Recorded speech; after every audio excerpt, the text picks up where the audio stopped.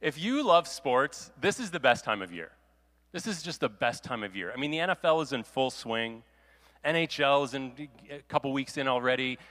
NBA started off this week, and of course, like, we're in the middle of the World Series. So I mean, it's like every night, there's just something going on. Now, if you're not into sports, the trees are beautiful this time of year. But I was thinking that, I can only share sports analogies every so often. Like, I could share them every Sunday, but it would be annoying to people. But I thought this is the time of year to share one. And I read this article, I don't know, a month or two ago, and I thought, this is a good one. I'm going to share this during an upcoming series that I knew we had coming up. It was an article about the quarterback of the New England Patriots, Tom Brady. New England Patriots, the only team that the Buffalo Bills have lost to this year. But anyways, just saying. It's an article about Tom Brady, and it was saying that he wears the same shoulder pads that he wore when he was in college. He's been wearing the same set of shoulder pads since 1995. Now, this is an incredibly wealthy person. This is an incredibly famous person. People would be giving him shoulder pads. He doesn't even have to spend money on them. And yet he found a pair that fit him really well, and so he's kept them all through this time. And I was thinking about this, like, some things, they're just so good that you can't really improve on them, like the Sermon on the Mount. That's right, that's how I'm tying this together. Like a pair of perfectly formed shoulder pads. Jesus' Sermon on the Mount has stood the test of time. There is so much goodness in there that we don't need something else. We can just keep going back to this same old message because there is just so much wisdom packed in there. Now, I have to admit this morning that I am a sucker for these commercials that have been on television a lot lately, advertising online investing apps and stuff like that, online investing companies. I'm a sucker for them. So they go like this. If you haven't seen them, just a couple of examples here. So the person sits down with their financial advisor and they ask a question. Next slide here. They say, like, I'm actually going to start doing my own investing. And the person says, well, that's probably not the best move. And then the customer says, not the best move for who? For me and my family? Fade to black. Oh, it's just powerful. Or it's like in the next one, they say, the guy says, well, you're going to miss out on all of my wisdom and experience. You mean those 10 minutes once a year? Fade to black. Or it's like, listen, like, I know you're not seeing the returns you want, but you have to play the long game. And the guy says, it's not a game. It's my retirement. Fade to black. It's just awesome. It's just like, they get me every time. I'm a sucker for this stuff. I don't know why. Now, the assumption across the board, of course, is that we should be saving for retirement. That's the assumption. And come February, we'll all be bombarded with reminders for us to max out our RSP contributions. And so I was using this kind of phrase as a tagline for the title this morning, and I was thinking, well, I don't know, probably a lot of people don't even know what that means. So essentially it goes like this. This is like the 2-second lesson, is that you are allowed every year to contribute 18% of your income to an RSP. It maxes out at like $26,000. Now, for some people here, you're like, yeah, okay, I know this is how it works. And for a lot of people here, you're more like this person here, rolling your eyes like, seriously, save 18% of my income? You've got to be kidding, as if that will ever happen. But regardless of our income level, regardless of our current savings rate, regardless of our retirement goals, planning for the future is something that should be on our radar in some way or another, right? Now, a disclaimer that I perhaps should have made at the very beginning, but I'll make it now. I'm not a financial advisor. I don't want anybody here coming back at me 30 years from now saying, I don't have enough for retirement because on October 27th, I don't want to hear it from any of you. I'm not saying anything this morning as an official or professional person when it comes to this. Now, that being said, I'm not adverse to advice, and so I will remind you that we actually have someone in our community who is not a financial advisor, but who is good with money and has offered to sit down with anyone, individual, couple, family, whatever, who would like to talk about finances. And so if you go to our website, elevationwaterloo.org/financial health, his contact info is there. He's not a financial advisor. He gets nothing from this. He just offers to help. And so if you'd like help from someone who knows what they're doing, talk to him, not to me. But the series that we're in the middle of, and the reason that we're talking about RSP contributions this morning, is that the series that we're in the middle of is called Things Jesus Didn't Say. And specifically, I called this message this morning, Max Out Your RSP Contributions. Jesus did not say this. Now, of course, he couldn't have said this because there were no such thing as RRSPs in the first century. But even if he could have, it seems that he would be pretty clear on the idea that storing up for the future is not something we should do. I mean, listen to this. Do not store up for yourselves treasures on earth where moths and vermin destroy and where thieves break in and steal. Now, this is a challenging one for me, really challenging. I cannot imagine not planning for my financial future. I've been doing it for a long time. When I was in high school, I read The Wealthy Barber. Anyone read The Wealthy Barber? A number of years ago, in this game, David Chilton, a local guy, he wrote this book, and it was basically this kind of analogy of these people going to this barber who had done really well for himself financially. He'd set up all these, systems in his life to make sure he was taken well care of, and he gives all of this advice. And I was blown away by this. I was introduced as a teenager to the miracle of compound interest. Now, it didn't hurt that interest rates were about like 15% at the time, so you just made a bundle on your money. But he had this thing, and his main thing was this. If you read it, you'll remember it. Pay yourself first, right? If you want to be rich beyond your wildest dreams, you just pay yourself first. You set aside the first 10% of whatever you make, you put it away, you start doing that when you're young, and you will be a millionaire by the time you retire. And so I began, obviously, saving, but I also began, not as diligently as he recommended, of course, but I also began, tracking things and budgeting, and it drives my wife crazy the way that I budget, and I'm always asking her these little questions, because I learned these habits, when I was a teenager. And so it's really challenging when I read this passage, and Jesus is saying, don't store up for yourselves treasures. Because I got to ask, what do I do? Do I go with David Chilton? Do I go with Jesus? How do I decide?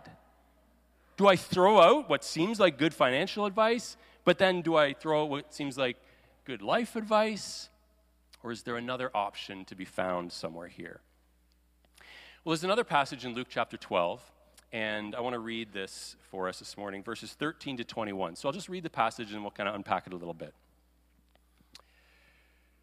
Someone in the crowd said to him, to Jesus, "Teacher, tell my brother to divide the inheritance with me." Jesus replied, "Man, who appointed me a judge or an arbiter between you?" Then he said to them, "Watch out. Be on your guard against all kinds of greed. A person's life does not consist in the abundance of their possessions." And he told them this parable. The ground of a certain rich man produced a good crop. He thought to himself, "What shall I do? I have no place to store my crops." Then he said, "This is what I'll do. I will tear down my barns and build bigger ones. And there I will store all my grain and my goods. And I'll say to myself, you have plenty of things laid up for many years. Take life easy, eat, drink, and be merry." But God said to him, "You fool, this very night your life will be demanded of you. Then who will get what you've prepared for yourself?" This is how it will be with anyone who stores up things for himself, but is not rich toward God. All right, so a couple of observations here. So this person comes up with a practical question, I've had this dispute with someone, and I've got to figure out how we can split up this inheritance. And Jesus says, okay, a couple of things that I want to flag, first of all. Be on your guard against all kinds of greed. We got to be careful, because it's easy for us to want more, greed being this kind of incessant desire for more stuff. So be on your guard against all kinds of greed. The second thing he reminds them is that life does not consist of an abundance of possessions. There's more to life than just how much stuff you have. You're so concerned right now that this inheritance gets split up equally, but he turns to the crowd and he said, listen, guys, this is not a way to live where you're figuring out how much stuff can you accumulate. No, there's more to it. And then he tells this parable about this man who has all these crops, and he just builds barns, and he imagines this life of luxury that he can live because of all the stuff he has. And the terrifying end that Jesus describes in this parable is a warning to those who will allow themselves to be overcome by greed and who put accumulation at the center of life. And his kind of summary goes like this. This is how it will be with whoever stores up things for themselves. But it doesn't actually end there. And this is where I caught a glimmer of, okay, this is maybe not as simplistic as we'd like to think it. He actually says this is how it will be with whoever stores up things for themselves but is not rich towards God. And I thought, okay, well, that's interesting. So this isn't an all-out, you can't store things for yourself, but it's an idea of the chances are if you're just storing up for yourself, you're not going to be rich towards God. And I thought, well, maybe there's a balance here that we're being encouraged to strike.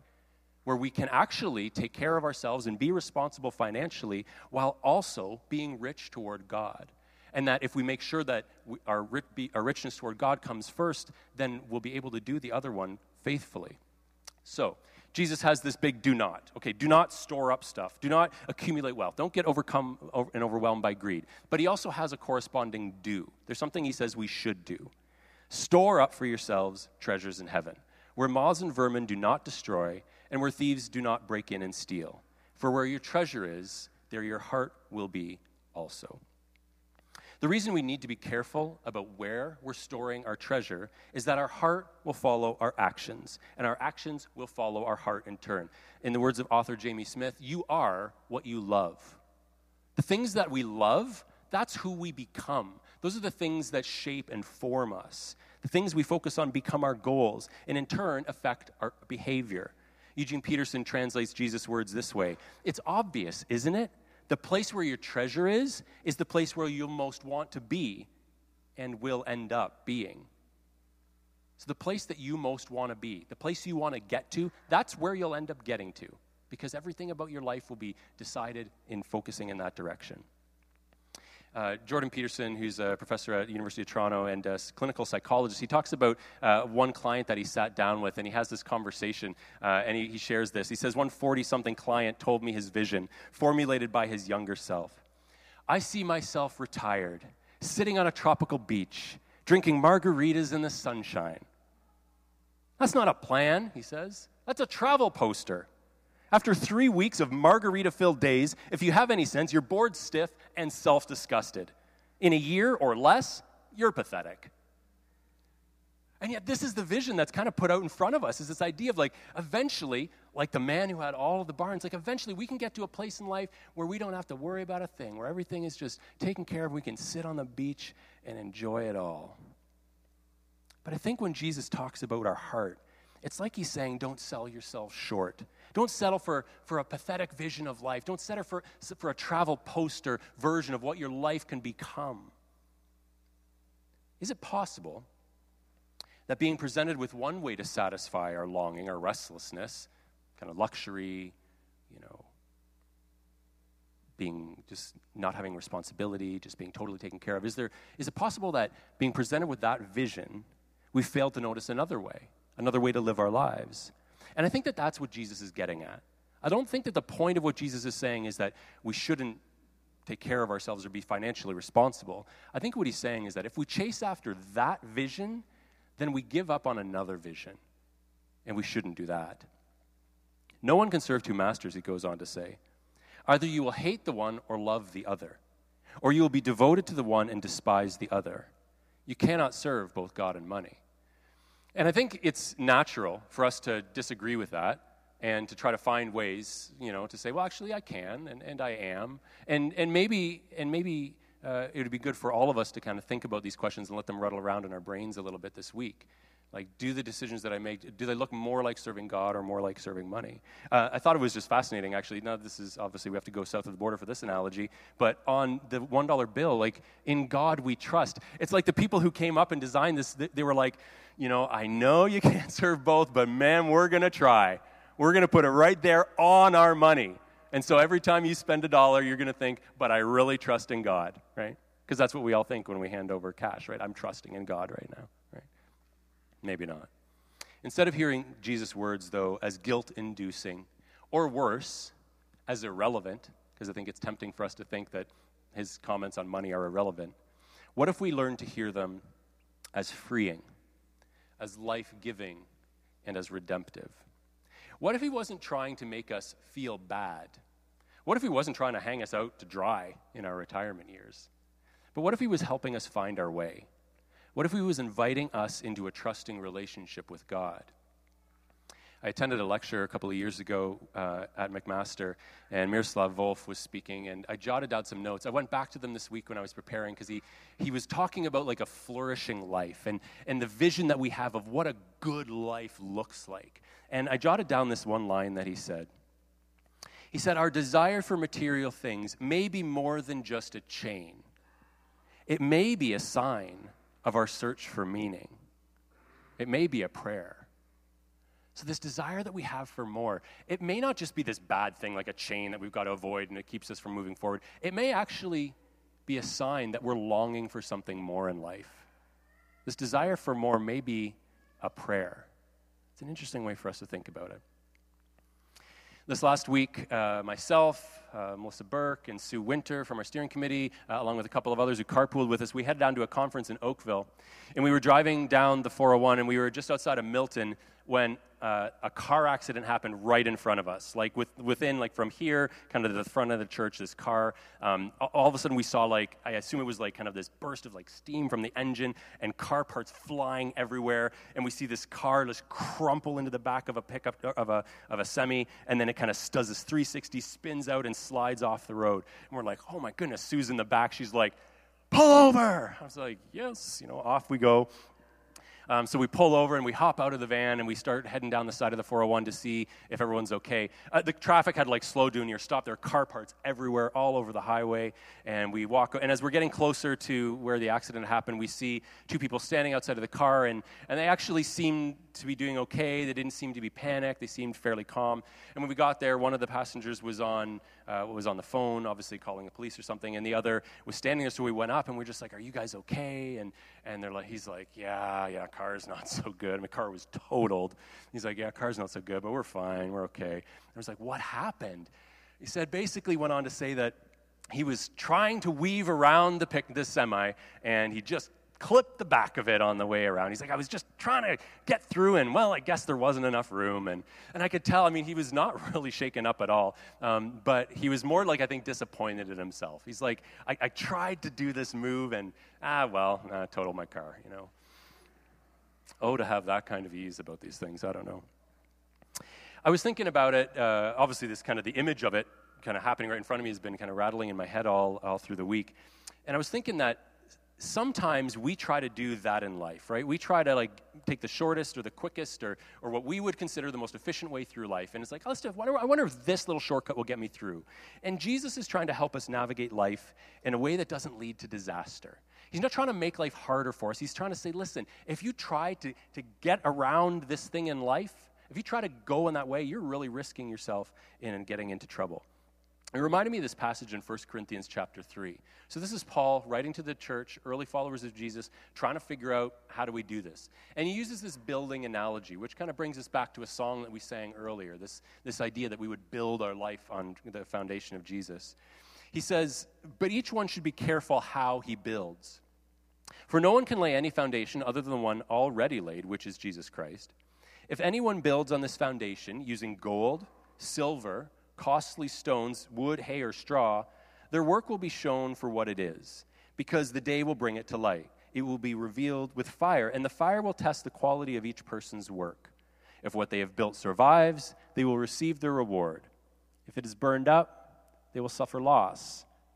The person themselves will be saved, but only as one escaping through the flames." I thought of this passage because it's this idea and this language of escaping through the flames. It's like we try sometimes to get through life according to our own terms and what seems best to us, but it's like Scripture's advice is be careful. We have to think about the way we build our lives, because you may make it through life, but do you want to make it through life just barely escaping it as one escapes through flames? Don't we want something more than that? You see, everything Jesus has said so far, all of his talk about where we store up our treasure and what it says about our heart, all of that sets up what comes next. Do not worry about your life. All of that stuff that he had been talking about, it leads into this. Therefore, do not worry about your life.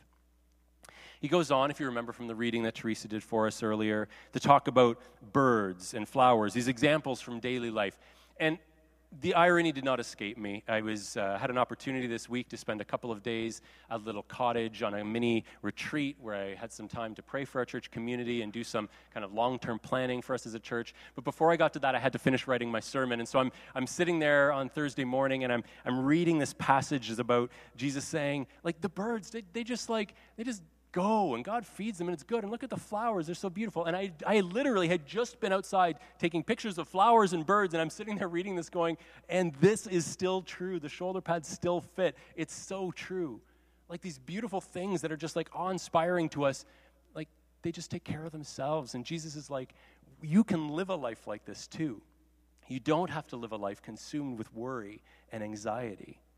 It's not that possessions themselves are bad or that saving for the future is bad. I think that's a misunderstanding of what Jesus is saying here. It's that far from putting us at ease about the future, these things actually end up leading to worry. The more we focus on accumulating stuff, the more we have to worry about. Why? Because suddenly the responsibility for our lives turning out well is in our feeble hands. Responsibility is something that's important, but it's something that we often take too much responsibility. So our youth are away at a retreat this weekend. I was thinking about how the first time that I was a leader at a youth retreat. So I would have been probably at the end of high school, maybe early university, and I had an opportunity, the youth group that we were a part of, we went to this campground or whatever, and there were cabins. And I was like the leader in our cabin. And so I'm like 19 or something like that, and I'm responsible for all of these like junior high age kids. And I did not sleep a wink all night. I laid there awake all night. I'm like, someone is going to choke to death or escape out the window or something terrible is going to happen on my watch the first time I'm responsible. So I was like, no way, not going to happen. So I basically laid there awake the whole night, making sure that everyone was safe. Like that's taking responsibility a little too seriously, right? And when we take our life into our hands and think, I've got to do this myself, I've got to trust myself, I've got to make things happen, then we be consumed with this anxiety and this worry about whether or not our life will escape out the window. If you think, though, it's challenging to let go of material possessions, try letting go of worry. That's really difficult. When it came to possessions, Jesus was pretty harsh. He says, you fool, right? You fool. You think you can just accumulate and that's going to get you through life? Like, what a waste. But when it came to worry, he softens. The tone shifts a bit here from a stern warning to a gentle invitation to trust in God. I want to read verse 31 to 33 again. Do not worry, saying, what shall we eat, or what shall we drink, or what shall we wear? For the pagans run after all these things, and your heavenly Father knows that you need them. But seek first his kingdom and his righteousness, and all these things will be given to you as well. It's like Jesus was saying, people who don't believe in God, people who don't trust in God, worry about these kinds of things, but you do believe. And so if you do believe, how can you be so worried about this stuff? Now, listen, I'm not a big fan of pithy sayings, but I like this one. It's simple, it's easy to remember, and there's a lot of truth to it. Let go and let God. The simple reminder that there's something about life where we want to cling and we want to hold on and we want to possess and we want to worry. And God is saying, just let go of it and trust me. The end of the passage we heard this morning, verse 34, Jesus says, therefore do not worry about tomorrow, for tomorrow will worry about itself. Each day has enough trouble of its own. I remember reading this verse as a high school student. It was around the same time I was reading David Chilton. And this was the first time that I realized that what Jesus said actually applied to my everyday life. It was the first verse in the Bible that I was like, wow, that applies to my experience right here and right now. Because I was worried. What was I worried? What is a high school student worried about? Well, I'll tell you, I was worried about my girlfriend, whether that relationship was going to last, whether I was going to screw that one up. But it turned out all right. We've been married for 22 years, so that one worked out all right. I was worried. The other primary worry I was thinking, I was probably really worried about university. I was worried about the courses I was choosing in high school. I was worrying about choosing the right program in university. How'd that one turn out? Well, I dropped out after second year, pursued a totally different career path. So it didn't work out. Or maybe it did. Does it matter? The things that we worry about, the things that consume our thoughts in one year or one stage of life, all of a sudden, like, we just continue to go. We follow God. We go where the path leads. It was perhaps the first time that I took Jesus' words to heart. And I realized this is life-changing stuff.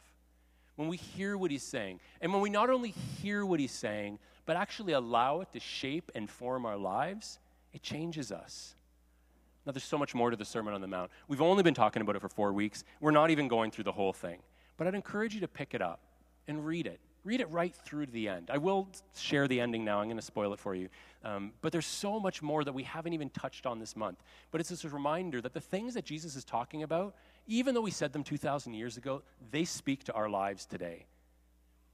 At the very end, he says this, therefore, so like summarizing everything he's talked about in the sermon up to, everything we've talked about over these last 4 weeks and everything else that we've left out.